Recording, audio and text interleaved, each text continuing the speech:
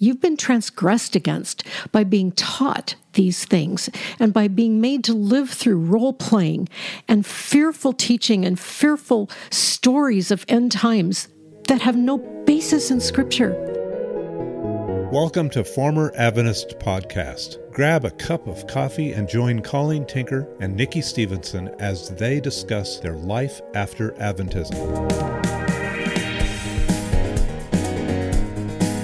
Welcome to Former Adventist Podcast. I'm Colleen Tinker.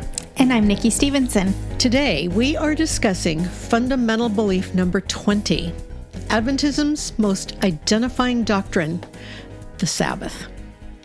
What most Christians don't understand, but which Adventists understand somehow viscerally, if not explicitly, is that the seventh-day Sabbath is about more than a preferred day of worship. For Adventists, keeping this day holy is the mark, identifying the saved when Jesus returns. It is the seal of God. In Adventist eschatology, the question is never about Jesus. It's always about loyalty to the seventh day. Keeping the seventh day, they say, is evidence that they're loyal to Jesus.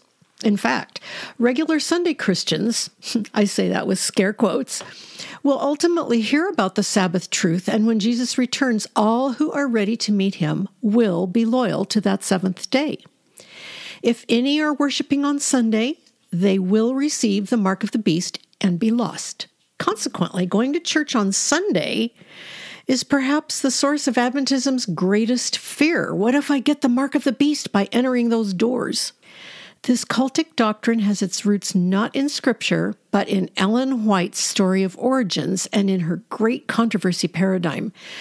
Adventism's false prophet, whom we met in fundamental belief number 18, has married her victims to an idol, which presents itself as biblical obedience, but in reality is loyalty to a created thing, a day. But before we talk any more about this doctrine, I want to remind you that we love hearing from you. You can write to us at formeradventist@gmail.com. You can go to proclamationmagazine.com and find our online magazines and articles and links to our YouTube channel and also to this podcast. And you can subscribe there to our weekly Proclamation email magazine as well. You can donate using the Donate tab, and please follow us on Facebook and Instagram. And if you love the podcast, please leave us a 5-star review wherever you listen, because it really does help our podcast to expand its reach. And now, Nikki, here comes my inevitable question for you. Okay. When you were an Adventist, how did you view the Sabbath in relationship to salvation?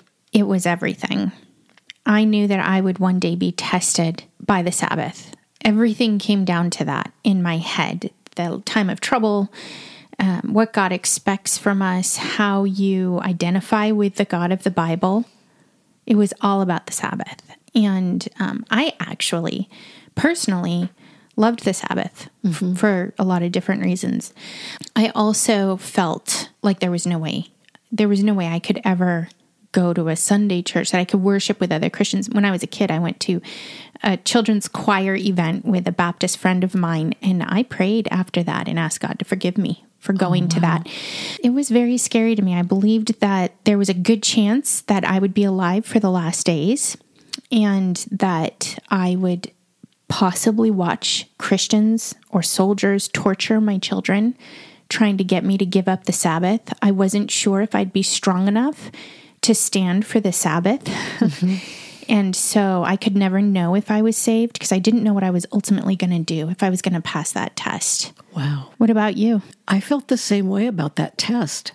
I also loved the Sabbath. It's interesting when I hear a lot of Adventists say how much they hated it, and I can't even explain why I loved it, except I think it probably had something to do with the fact that we also had fresh cinnamon rolls that my mom would bake before sundown on Friday, and we'd have the day-old fresh bread because, couldn't eat it warm. But I did love the Sabbath, and as I got older, I used to say, how do people survive who don't have the Sabbath? I don't have to study when I was in school. I don't have to work. I can just relax on the Sabbath. But I feared that I would not be able to stand for it. under persecution. And I believed I had to. It was the final test. It was the seal of God. Or as the more progressive Adventists started saying as I was in my 20s and 30s, it's the sign of the seal. The fact that you keep the Sabbath means you have the seal of God. So it was all very much dependent upon my observance and my faithfulness to obey that fourth commandment. And that would be the mark of whether I would make it to heaven ultimately. And that seal could come and go. Because if you're going to leave the Sabbath, right? If you give up the Sabbath, then you receive the mark of the beast. I guess so. I didn't think it through that carefully. Could I lose the seal of God? Because keeping the Sabbath was a sign that I had it. So I guess I could have lost it. I never thought through whether I could regain it. Probably a little like the baptism thing. If I realized I had been sinning, I could ask forgiveness and get it back. And you know what? I really did live with a lot of guilt. At the same time, I had this feeling because, as I mentioned before, I was not always careful with the edges of the Sabbath. And I can remember many times when I was finishing washing the floor after sundown, causing Richard untold distress. I would justify it in my mind. Well, it's the Sabbath. God wants us to be ready. He wants us to meet him, to give our best. And then I would lie in bed and just beg him to forgive me for having washed the floors after sundown. So it was a kind of a vicious cycle. And I'd have to believe he would forgive me, and I'd come to the point in my head where I thought I had confessed sufficiently, and I'd have to go on. So it was a source of anxiety all the time, and I believed I had to keep it, and yet I loved it. Talk about a strange, abusive relationship. Yes, that's a good way to put it. That was how I experienced it too. There was definitely a love-hate aspect to it. I remember thinking that Christians who didn't have the Sabbath message were so lucky because they would only be judged based on what they know. Yeah. And it wasn't that I wanted to go out and go to the movies on Saturday. No. It was that last day test. My salvation depended on this. Yes. Would I be able to withstand it when the soldiers and the Christians were coming after me, hunting to kill me, like Ellen White said they'd be given permission to do when the Sunday law was passed? I figured I would ultimately have to be willing to give up my life for the sake of keeping the Sabbath. And isn't it interesting from this perspective, Nikki? It was never, will I die for Jesus? It was always the Sabbath. But the Sabbath, in a sense, was Jesus. That's what lined us up with him. Somehow. I remember when I came to understand the biblical teaching on the Sabbath, it was this really embarrassing moment like, oh, right, God's not completely hung up on a day. It's kind of bigger than that. It's about his son. Right. And when I finally had the aha that the law, including the Sabbath, was not the eternal reality that even Jesus was subject to. No, he was the eternal one. He created the Sabbath. It had no power over him. He determined what was done with it. So let's read this doctrine. This has been a hard chapter. Not hard in seeing through the error, hard in seeing that we ever believed it, I think. That's been hard. Okay, so fundamental belief number 20, the Sabbath. The gracious Creator, after the 6 days of creation, rested on the seventh day and instituted the Sabbath for all people as a memorial of creation. The fourth commandment of God's unchangeable law requires the observance of this seventh-day Sabbath as the day of rest, worship, and ministry in harmony with the teaching and practice of Jesus, the Lord of the Sabbath. The Sabbath is a day of delightful communion with God and one another. It is a symbol of our redemption in Christ, a sign of our sanctification, a token of our allegiance, and a foretaste of our eternal future in God's kingdom. The Sabbath is God's perpetual sign of his eternal covenant between him and his people. Joyful observance of this holy time from evening to evening, sunset to sunset, is a celebration of God's creative and redemptive acts. And I can just hear the families gathered singing, "Day is dying in the west." Okay, Nikki, looking at this fundamental belief, what jumps out at you? Anything? I personally had a hard time finding any part of it that didn't make me just roll my eyes. Yeah. But how about you? What jumps out at you? Well, I have the same reaction.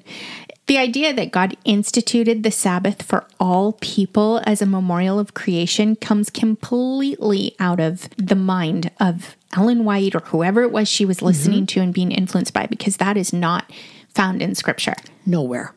And I just want to say, relative to that, no matter what Adventists say and the way they make their arguments, the way this book makes its arguments, the word Sabbath is not in Genesis. It says God sanctified the seventh day, but it does not ever say Sabbath, that title Sabbath that's given to this day in the commandment. That's interesting. It's not in Genesis. What else? Well, it's interesting, too, that they refer to God's law as unchangeable. This is, again, their picture of this immutable, deified Decalogue. Right. So they say the fourth commandment of God's unchangeable law requires the observance of the seventh-day Sabbath as a day of rest. Worship, which I don't read in the commandment, and ministry, which I also don't read in the commandment. But then they say this is in harmony with the teaching and practice of Jesus, the Lord of the Sabbath, which again is a twisting of Scripture when you understand how they mean that. Jesus saying he's the Lord of the Sabbath means he's above it, he's over it. Yeah. When they say he's the Lord of the Sabbath, they say that's the Lord you're worshiping when you worship the Sabbath. If you worship a different day, you're worshiping a different Lord. Yes. And it's kind of, in this sense, Jesus being Lord of the Sabbath from an Adventist perspective is a little like the Queen being the monarch of England. England is much bigger than the Queen. But she's kind of appointed to keep it all together and be the figurehead. That's how I saw Jesus being Lord of the Sabbath. It was a shock to me when I finally saw that it was upside down, that Jesus is over the Sabbath. He created the Sabbath. He has the power to tell us who he is and how the Sabbath represents him. It does not have power over him. Well, they say that the Sabbath is a sign of our sanctification, and I'd really like to know where they get that from. I don't feel like they give a very good account for where that idea came from. No. Our sign of our sanctification is how we change and grow more in the likeness of Christ. It's our fruit. Jesus said you'll know them by their fruit. So I'm not entirely sure how they get there with this. It's Ellen. And it completely dismisses Romans 14, because Romans 14 says one man regards one day as holy, another says they're all the same. Let each be convinced in their own mind. Well, wait a minute. Who's being sanctified?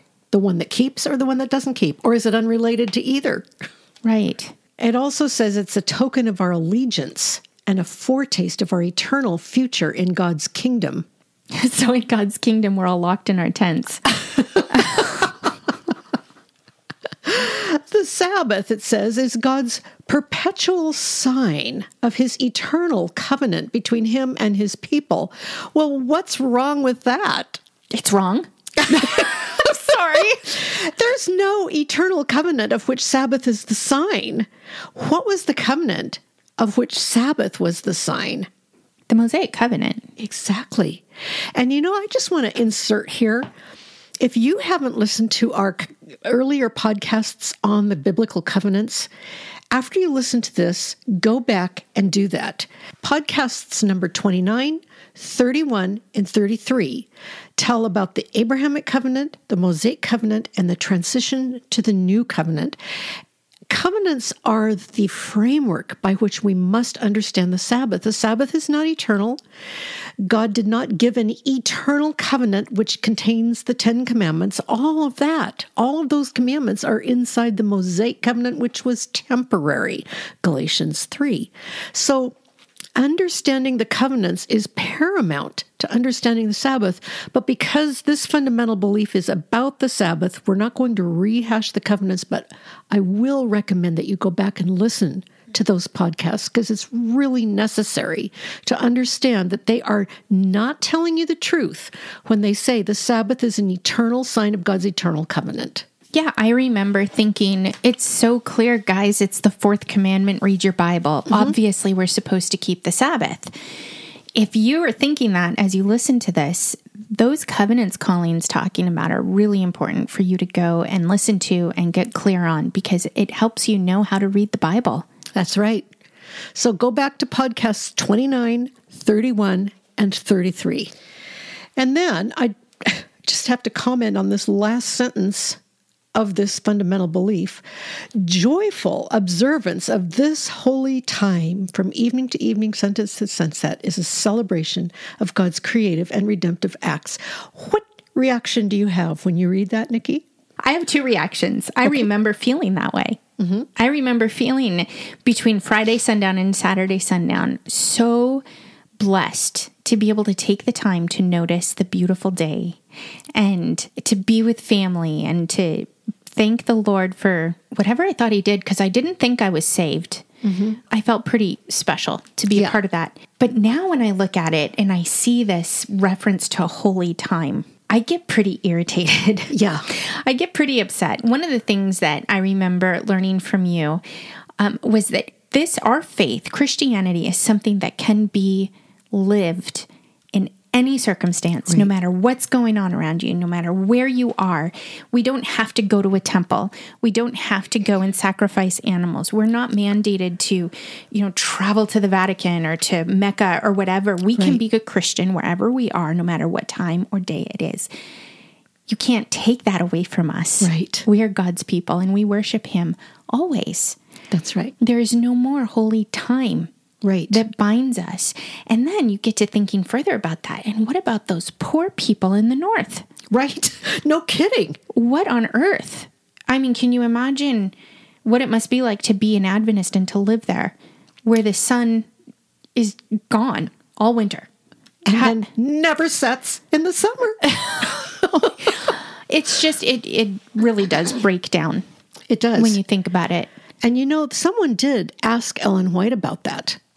They said, what about in those regions where the sun is up all day or down all day, depending on the season? And she didn't really have a good answer. Do you know what her answer essentially was? What?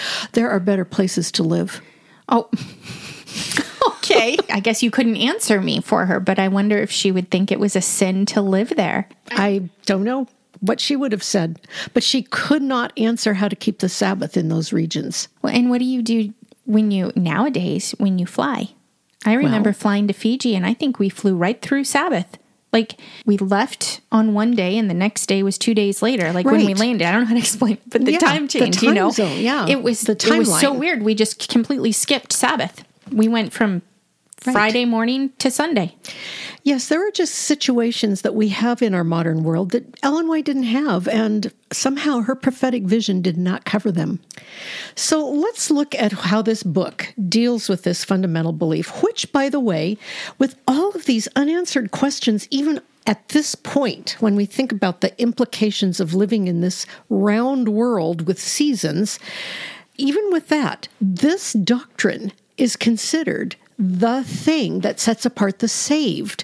And I just cannot overstate that. It's so interesting to me because while the chapter does make that point, it doesn't go into the detail and into the terrifying reality of the way it's actually taught to members. Right. This is the core doctrine. When we go back to that analogy of Ellen White being the crocodile or the alligator that snatches us when we reach out to her and she drags us into that pool and we never come back, this is the claw of that alligator that pins us to the bottom of that pool so that even if the others loosen, that one stays tight. Mm-hmm. This is the doctrine that holds Adventists, and it causes the greatest problem when people begin to question. This is the core. But what about the Sabbath? Yes. And it's never, but what about Jesus? They'll say, but what are you going to do about the Sabbath? So as we walk through this chapter begins with how Sabbath supposedly began at the beginning of creation. They have a quote from J.N. Andrews, for whom the Adventist Seminary in Michigan has been named at Andrews University. He says in there, the Sabbath, therefore, lies at the very foundation of divine worship, for it teaches this great truth in the most impressive manner, and no other institution does this. The Sabbath lies at the foundation of divine worship. Think of that. That replaces God. God is the center and the focus of worship, never the Sabbath. That's not taught in Scripture. And when you think about what Jesus said to the woman at the well, he said that true worshipers will worship in spirit and in truth. If their foundation of worship is related to the day they worship on, That's not truth. That's right. And that's not true worship as Jesus defines it. It's a very good point. So when we come to the next section where it talks about the Sabbath at creation, Nikki, there were 3 points here that the authors tried to make and explain. What stands out to you in their arguments about the Sabbath at creation? Well, this is where they like to say that it was given to all of humanity because he created it at creation. Right. I remember going to a wedding and hearing God created 2 things in the garden, marriage and the Sabbath. Creation ordinances. Yeah. They have a quote here that says, if God finished the creation on the 6th day, what does Scripture mean when it says that he ended his work on the 7th day? God had finished the creation of the heavens and the earth in those 6 days, but he had yet to make the Sabbath. It was by resting on the Sabbath that he made it. And I want to say, wait a minute, I thought you couldn't separate the Decalogue. I thought that they came as a package, all 10. Right. They tell us, you can't go to church on Sunday. You can't just get rid of one of the commandments. And at the same time, they say the Decalogue is eternal, that it existed in heaven, that it had something to do with Satan's great rebellion against God. God's law wasn't fair. But now they have one of their 10 being created on the 7th day. It's doublespeak. It's inconsistent. Plus, notice the illogic of what they're saying. He finished his creation in 6 days. He finished, but he hadn't made the Sabbath, and he made it by resting. The Sabbath was his finishing touch, ending his work. That's a twist of what the Bible says. Mm-hmm. The Bible uses the Hebrew word that means ceased. On the 7th day, he ceased his work. And he declared it very good, and he sanctified it and blessed it. It wasn't the time frame that he blessed. It was the finished work of creation. And if we go back and look at the creation story in Genesis 1 and 2, we'll notice a pattern in the language, and it's extremely important to notice that the grammar gives us a clue into what's actually being said. It says at the end of every day of creation, it says, and the evening and the morning were the first, second, third, fourth, fifth, sixth days. When it came to the 7th day, when God ceased, it does not say the evening and the morning were the 7th day. There is no boundary to that 7th day. It just says that on the 7th day, God ceased his work that he had made and rested on the 7th day and sanctified it. There's no end or beginning to that 7th day. God finished his work. That finished work, he declared, very good.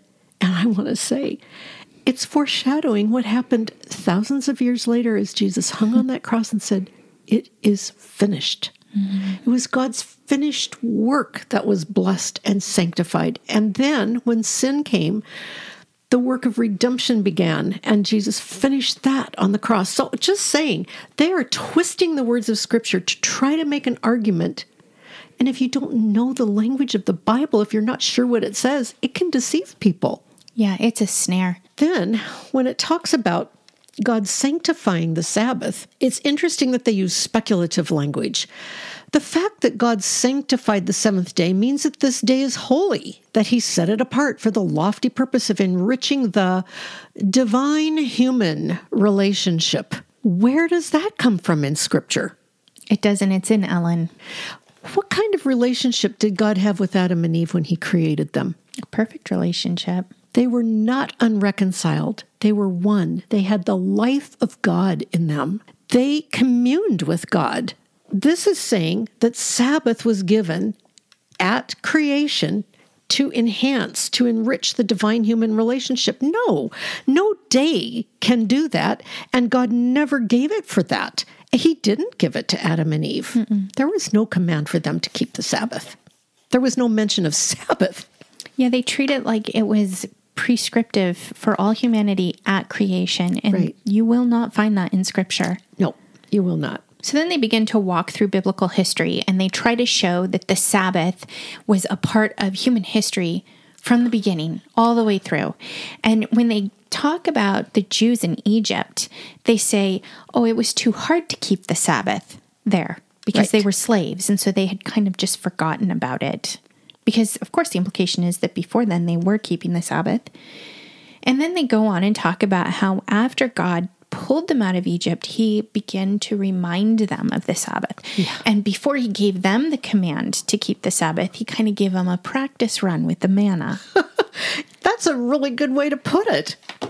That whole manna story has been so misused by the Adventists. This book actually articulates the way I learned it, and that is that God gave them the manna along with the Sabbath, which tells you, they say, that the Sabbath was always there, but he's now asking Israel to remember how to do it. And he gave them the manna to help them know how to do it.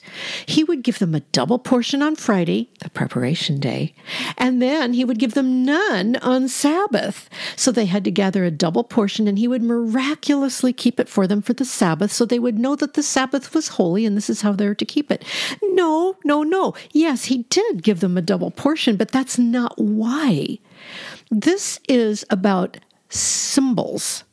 God gave Israel the manna as a symbol of the bread of life. And we go fast forwarding to John 6, where we see Jesus feeding the 5,000, giving them bread from heaven.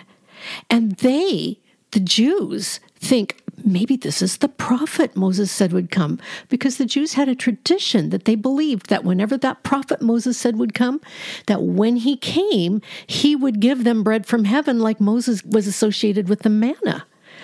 And Jesus is saying, oh, but I am the bread from heaven. You have to eat my flesh and drink my blood.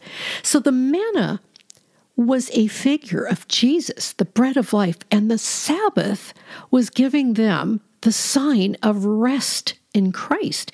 He was showing Israel that he was giving them their nourishment, giving them their sustenance, giving them what they needed to live.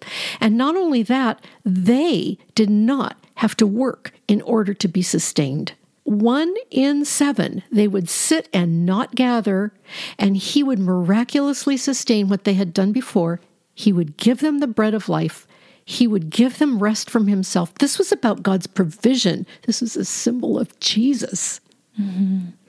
You know, you had mentioned they didn't have to work on that one day. And I would press that a little further and say more than that, they weren't allowed to work. Yeah. And I think that there's a shadow in that too, that whenever we hold on to these little spare tire doctrines, I know a lot of former Adventists will do this. They'll keep the Sabbath just in case. You're doing work for your salvation. This whole picture of the manna, of collecting for 6 days and then not being allowed to on the seventh day, it's an act of obedience to not go out and collect your manna. Yeah. It's an act of trust to believe that God will provide this. What you need, he will provide this for you. And as they're wandering in the desert and they know you've got to get your food every day or you're not going to eat, that's a big ask. It's true. About their object of their faith. Yeah. And the same is true for us. Where do we place our faith? Is it in our traditions? Is it in how well we obey? Or is it in the God who provides and who tells us, I've got this? Believe me, that's such a great point, Nikki. And then from creation and the manna, we move into God giving the law, the Sabbath in the law. What were your thoughts about this, Nikki? It's always frustrating because there's more in the chapter than we ever have time to cover. But it was interesting to read their point on remember the Sabbath. The fact that it says remember means that it must have pre-existed. Yes. And I immediately thought, how often do I have to remind my teenager of things that I want him to be sure he does? Remember your jacket. It's cold today. It can be a command without being, I don't know how to explain it. Well, it's like you said to me earlier, it doesn't mean recollect or recall. It means don't forget that this is something that is coming up that you need to do. This is one of current Adventism's biggest arguments, at least that I hear. Well, why did God say remember if it hadn't been done before? You can't remember something that you didn't previously know. Oh, yes. Mm-hmm. You can. Mm-hmm. If you get a new medication from your doctor, you can remember to take your first pill on time. Remember to take that pill. Remember that school's starting tomorrow.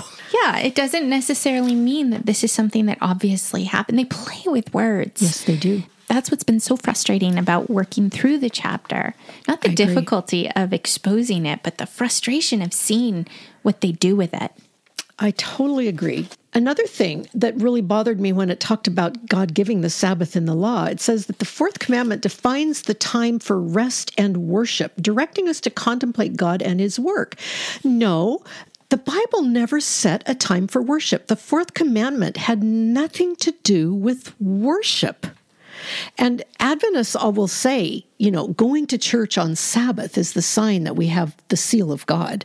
Going to church on Sunday or worshiping on Sunday, or they will even call it Sunday worship, is the sign that we will, if we don't change our minds, get the mark of the beast. The thing of it is, the fourth commandment was never about worship. It was about resting. They were not to do anything. Well, and they weren't supposed to even let their animals work. How are your animals going to worship? You can't command worship from animals.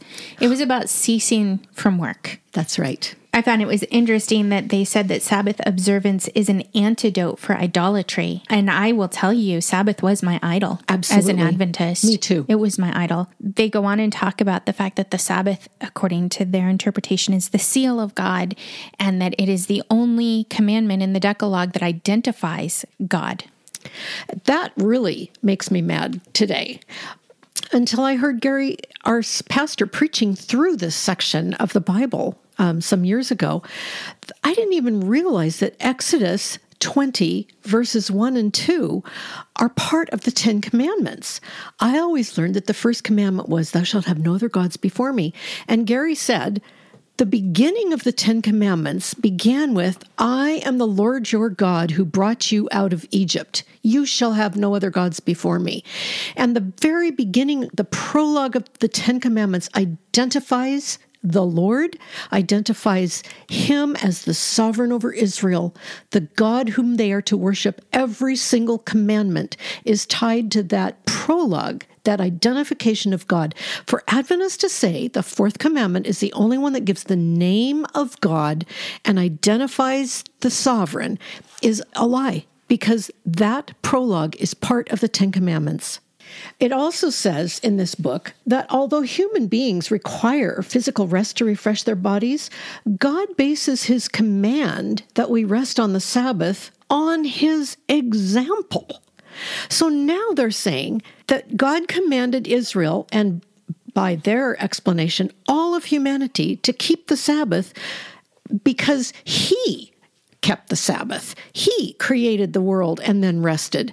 His example, God's example. Can you believe that? We don't follow God's example. Yeah, the what would Jesus do model. We can't heal people. We can't walk on water. We can't follow his example. He was more than that. He's our sovereign. He's our creator.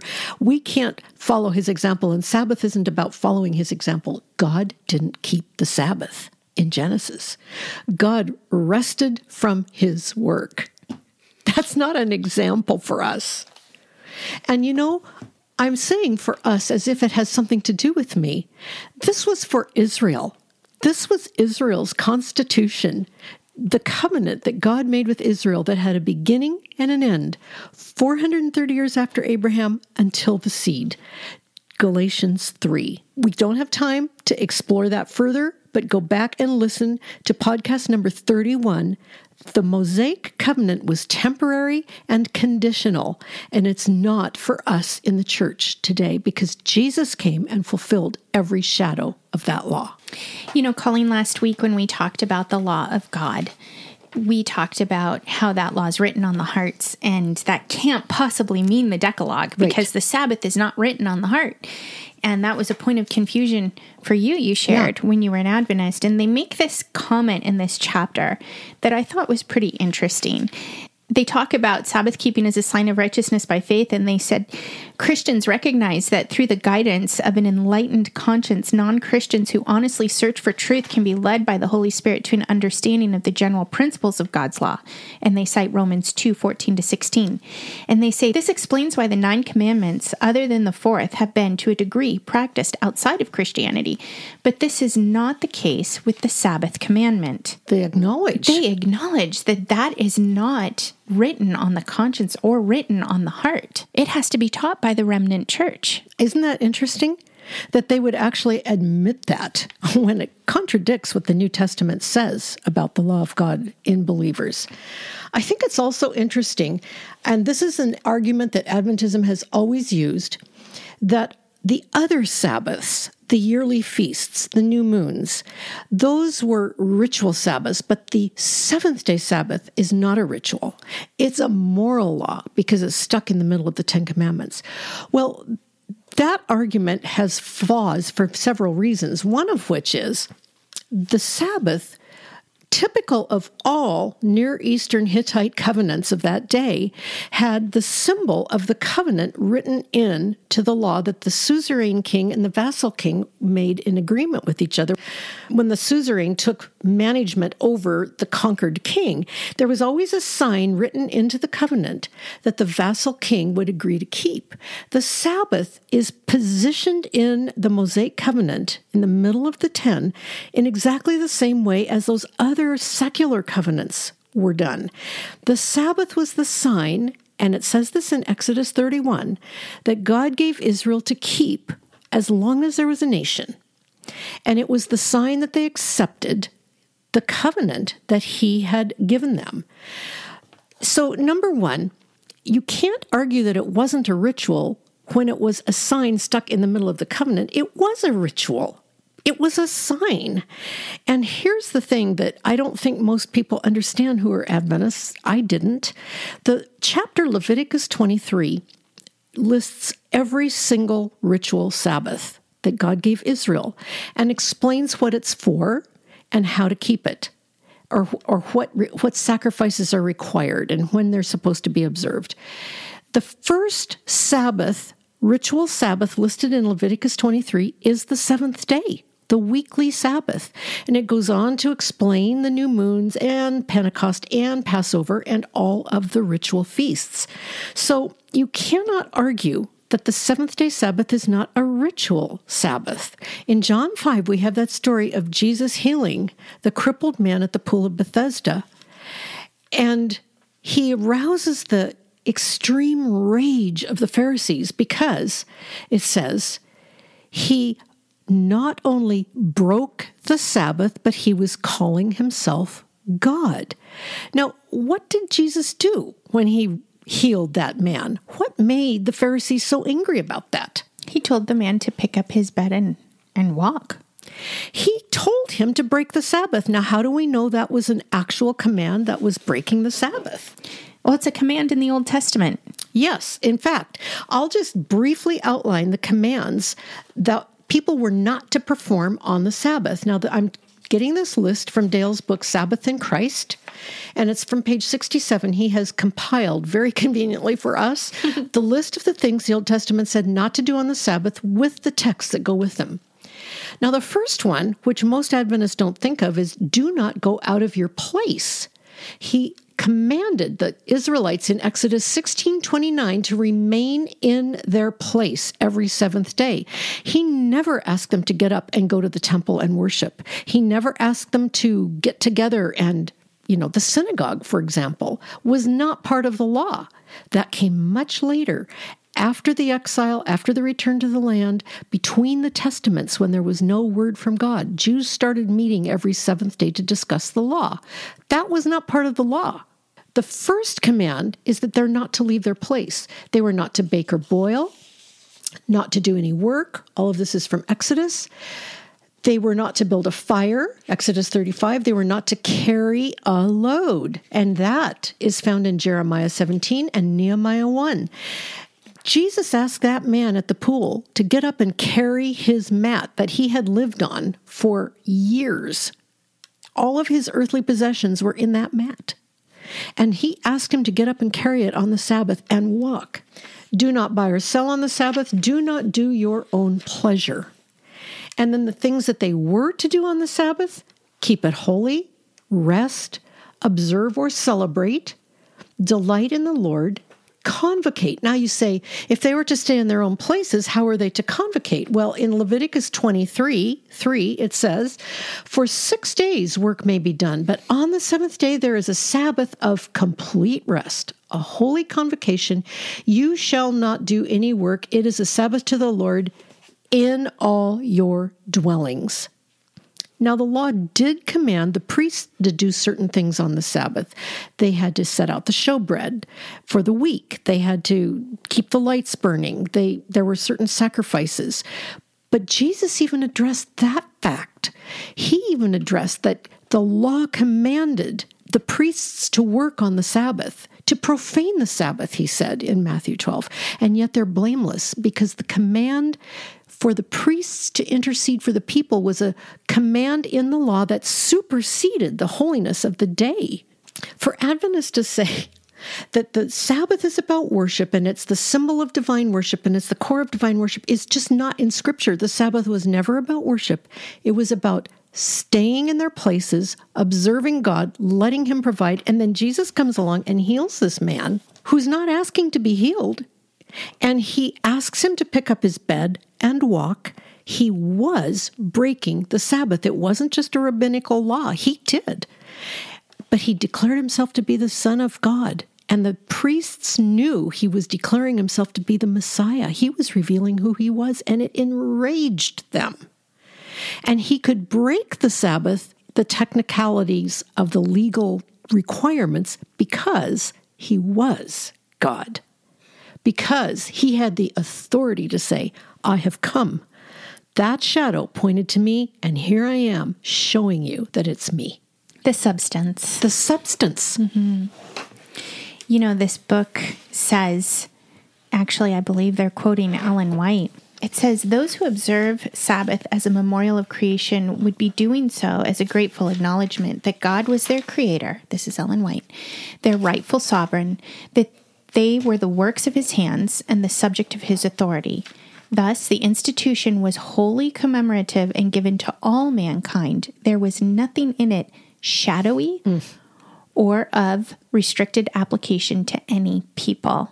The weekly Sabbath did not foreshadow Christ in Adventism, so Christ doesn't fulfill the ceasing from your work for salvation. Exactly. Their Jesus doesn't complete anything. Right. Their Jesus demands that you do works in order to get or remain saved. So Colossians 2:16 in their head has to be about something else. It's just not compatible.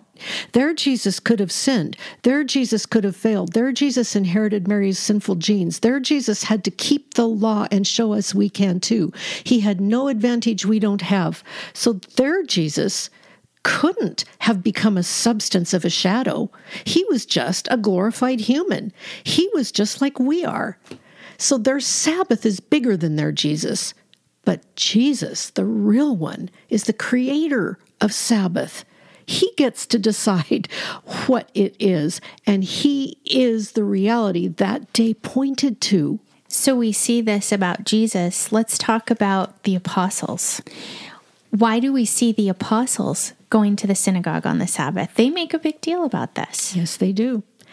Paul went to the synagogue as his custom was. Every city he went to the synagogue. Well, let me just say this. As we mentioned, the synagogue was not part of the law.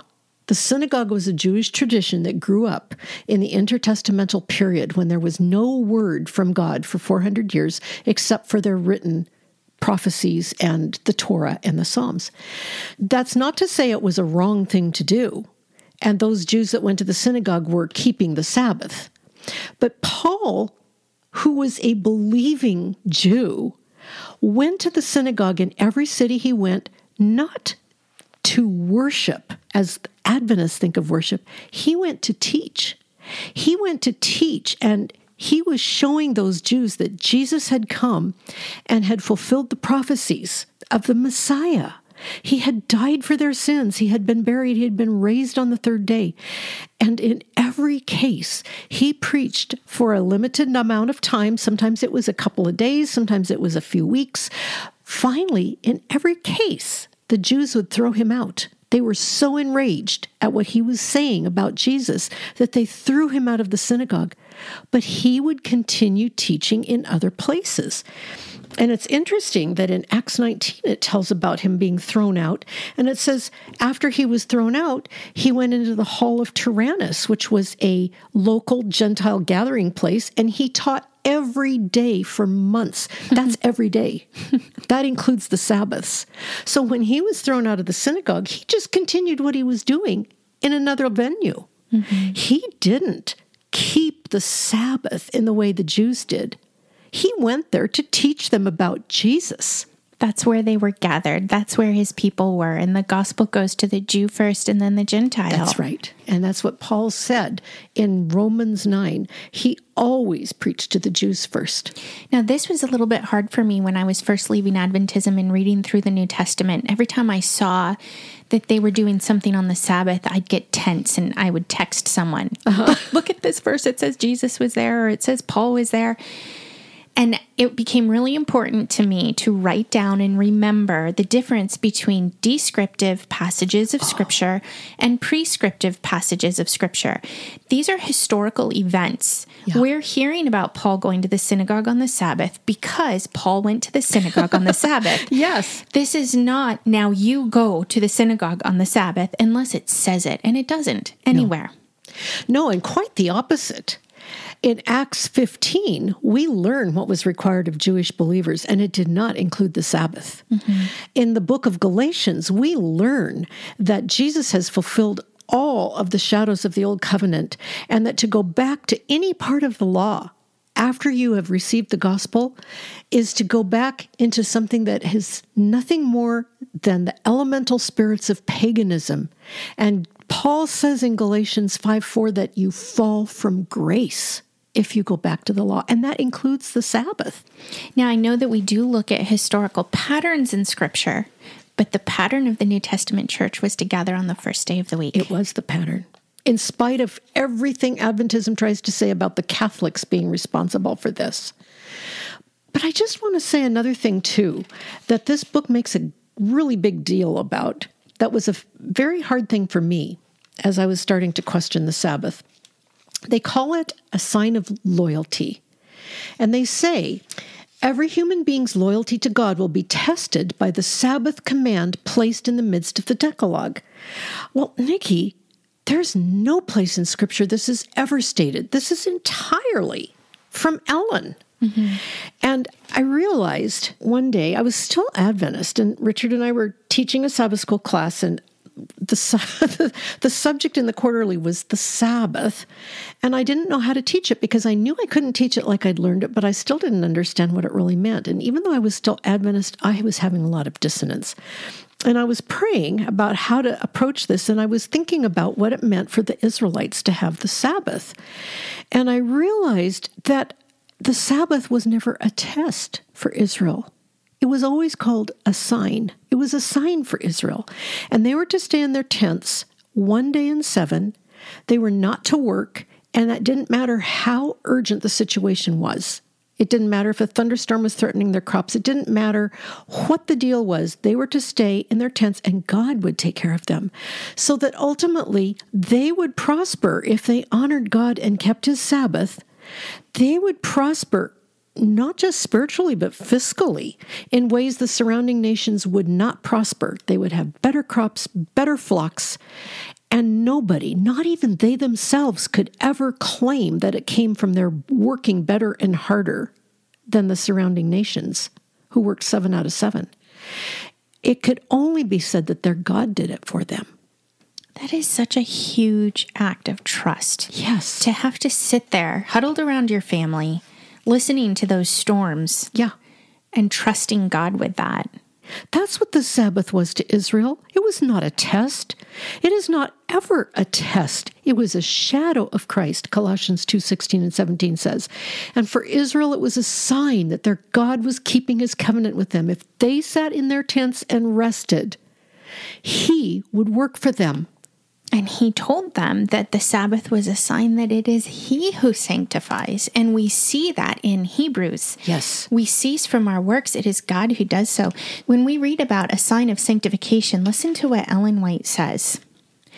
The power that created all things is the power that recreated the soul in his own likeness. To those who keep holy the Sabbath day, it is the sign of sanctification. True sanctification is harmony with God's oneness with him in character. It is received through obedience to those principles that are the transcript of his character, and the Sabbath is the sign of obedience. He who, from the heart, obeys the fourth commandment will obey the whole law. He is sanctified through obedience. Sanctified through obedience. And God clearly said that the Sabbath was so that the Jews would know that it is he who sanctifies. It was an act of trust. And Paul tells us, as you were saved, so walk in the Lord. We are sanctified by the Lord. He makes us alive when we trust the gospel of our salvation. He indwells us with his Holy Spirit. He puts himself in us. He, the author of the law, indwells us and gives us a new heart, a new spirit, and his spirit. Our sanctification has nothing to do with the law. It's a righteousness apart from the law that we receive from him, a righteousness which the law and the prophets testified to, but did not possess in themselves. That's Romans 3:20 and 21. They spent a good deal of time in here talking again about the Catholics and how they changed the Sabbath, and that the Sabbath is not on Sunday, and that Sunday keepers are deceived in a part of apostate Protestantism. And I think we could just zoom right past that because none of it's accurate. Right. And I want to make very clear to people listening, I do not believe that Sunday is the Sabbath. I don't either. And I do not call myself or consider myself a Sunday keeper. Nope. I worship the God of Scripture. I worship the Lord Jesus. And his people gather on Sundays. So that's where I go. That's when I go. And I love Sundays. Yes. But it's not holy time. No, it is not. Romans 14 makes it very clear that we can choose if we honor a day or not. But I have to say that for myself, as a former Adventist, I had to give up the seventh-day Sabbath because it was part of my salvation package as an Adventist. Yeah. It was an idol to me. And as an idol, I have to completely give it up. Because Jesus is my Sabbath rest. Matthew 11:28-30. In him is rest. Come unto me, and I will give you rest. It is not related to a day. And the only other thing I would say about that section on Catholicism is that much of what they accuse the Catholics of, they themselves do. They have an authority that is superior and above Scripture. Yes. They have probation and confession. They have all kinds of beliefs and teachings that mimic Catholicism. And it's so interesting. I've heard people say that it's so interesting that the Catholic idea of purgatory is a variation on the Adventist idea of the investigative judgment, where believers, so-called, are on probation, waiting until a time that Jesus is done investigating their lives to see what's been forgiven and what's been confessed and what's been covered by the blood. It's fascinating because both Catholicism and Adventism teach that once you accept Jesus, you have a clean slate from your past, but you have to go on into the future, keeping yourself saved by doing good works or by doing sacraments or by doing things that are a means of grace and by continual confession, because if you don't confess every sin, that sin will be held against you. That's not the biblical gospel, and both Adventism and Catholicism have a version of that. And Adventism needs this because it holds their story of origins together. It holds their faith-saving doctrine of the investigative judgment together. It's supporting the false religion of Adventism, and it's going to culminate for them in being the remnant church of Revelation. And just in case you're wondering why Sabbath is so important when it is so clearly not a New Testament doctrine, all I can say is because Ellen, and she made it very clear that the Sabbath is the final test. I have two quotes here that I have to read from her. They're both from The Great Controversy. The first one is from page 640, and the second one will be from page 605.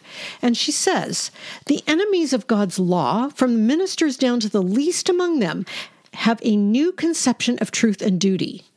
Too late they see that the Sabbath of the fourth commandment is the seal of the living God." Nikki, what is the seal of God? The Holy Spirit. Too late they see the true nature of their spurious Sabbath and the sandy foundation upon which they've been building. They find that they've been fighting against God. Religious teachers have led souls to perdition while professing to guide them to the gates of paradise. Not until the day of final accounts will it be known how great is the responsibility of men in holy office and how terrible are the results of their unfaithfulness. Only in eternity can we rightly estimate the loss of a single soul. The voice of God is heard from heaven declaring the day and hour of Jesus' coming and delivering the everlasting covenant to his people. Like peals of loudest thunder, his words roll through the earth. The Israel of God stand listening with their eyes fixed upward. Their countenances are lighted up with his glory and shine as did the face of Moses when he came down from Sinai. The wicked cannot look upon them.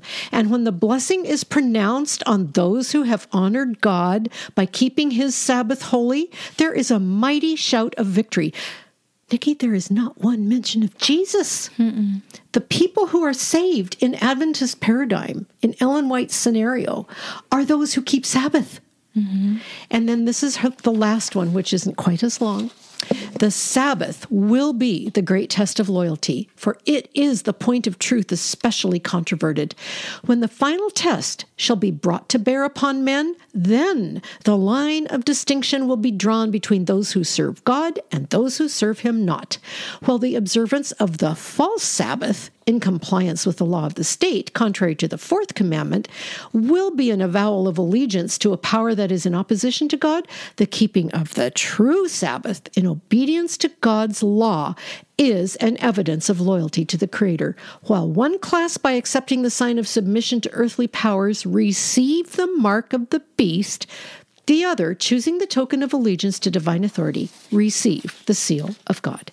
And there you have it. And that has led to untold misery. It has. It's the springboard for all of the religious abuse and spiritual and emotional trauma that happens in Adventism. One thing that I thought was interesting about this chapter, of all the chapters, this chapter should have been the one that talked about how Sabbath keepers will one day be hunted and killed by Christians for keeping the Sabbath. And the worst offenders will be those of us who have left. They don't mention it in here. They allude to it, but they don't mention it. They say that in delivering the three angels' message, that will precipitate a conflict that will involve the whole world. So if you're an Adventist, you know what they're talking about. Mm-hmm. The central issue will be obedience to God's law and the observance of the Sabbath. In the face of this conflict, everyone must decide whether to keep God's commandments or those of humans. This message will produce a people who keep the commandments of God in the faith of Jesus. Those who reject it will eventually receive the mark of the beast. They talk about magnifying God's law and how they need to be a consistent example of Sabbath keeping. This made me think of Mary Kay McLeod's book, Now, that little pamphlet that she wrote when she was in academy. And I happened to have it, and I pulled it out and I read through some of it. And all I could see in the story was mental illness. Yes. Delusional thinking, paranoia, and it was heartbreaking because I knew this was written by a young girl who had been taught all of these things, that one day there would be a Sunday law that would pass, and then the close of probation and a law that says that you are free to kill Sabbath keepers. And it details the story of her and her little brother running away into the mountains, being chased and hunted by the authorities so that they could kill them because they keep the Sabbath. And it made me think of what happened at Camp Au Sable when those children were given their last Sabbath activity. I believe that was 2011. Yes. They had stations where they had to go to, and they had to practice being persecuted for Sabbath keeping, and they had to stand up for the Sabbath. And there were photos circulating. We got our hands on Some of those, they've been taken down. They're hard to find now. But there were children on their knees with guns pointed at their heads. Children. Yeah. Now, to their credit, there were Adventist families who were very upset that this happened. Yeah. But it happens. At an Adventist summer camp. Yes. In Michigan. And it happens in schools, academies. Yeah. And it's happened in camps. I know this because when this came out, many former Adventists gathered together online and started sharing their stories of being traumatized by these activities where soldiers, mock soldiers, would storm the church on a Sabbath morning and the people would be led to believe that this law had been passed. I mean, this is terrorism. Yes, it is. It's mental illness. Yeah. It's abuse. And like you said earlier, this is sin against you. Yes, it is. You've been transgressed against by being taught these things and by being made to live through role-playing and fearful teaching and fearful stories of end times that have no basis in Scripture, only in the rantings of a false prophet teaching doctrines of demons. This is sin, and you've been transgressed against. And I want to say, I know that if you have been Adventist, the trauma varies from location to location and person to person, but I know absolutely that you have been traumatized to some degree. You've been led to believe that the Bible teaches something it does not teach. Adventism has used Scripture, God's eternal living word, to deceive you into thinking it's telling you something that is condemning you. The truth is, Jesus is God. Jesus is eternal. Jesus came and took human flesh, but never gave up one hint of his attributes of deity. He was fully deity in the flesh, and he lived a sinless life not because he managed to avoid sin by keeping the law. He lived a sinless life because he was sinless. He was conceived by the Holy Spirit. He had life from the moment of conception, and he lived as a man. He died a sinless, perfect life. He shed his perfect, sinless human blood for your sin and mine. He went to the grave. He lay there dead, and God raised him from the dead. He came to life by his own power, and the Spirit raised him from the dead on the third day. And when we trust that and believe that he paid for our sin, we have his resurrection life given to us, and we are made new, brought to life, born again, and adopted by the Father. And if you have never understood that, if you've never understood that the Sabbath has nothing to do with your salvation, you need to understand that the Lord Jesus has fulfilled everything the Sabbath represented to the Jews, and he is your life. Trust him. If you have questions or comments for us, please write to us at formeradventist@gmail.com. Visit proclamationmagazine.com to view past articles and sign up for weekly emails with new online articles delivered straight to your inbox. Don't forget to follow us and like us on Facebook and Instagram, and please leave a review wherever you listen to podcasts. And join us next week as we look at fundamental belief number 21 on stewardship. We'll see you then.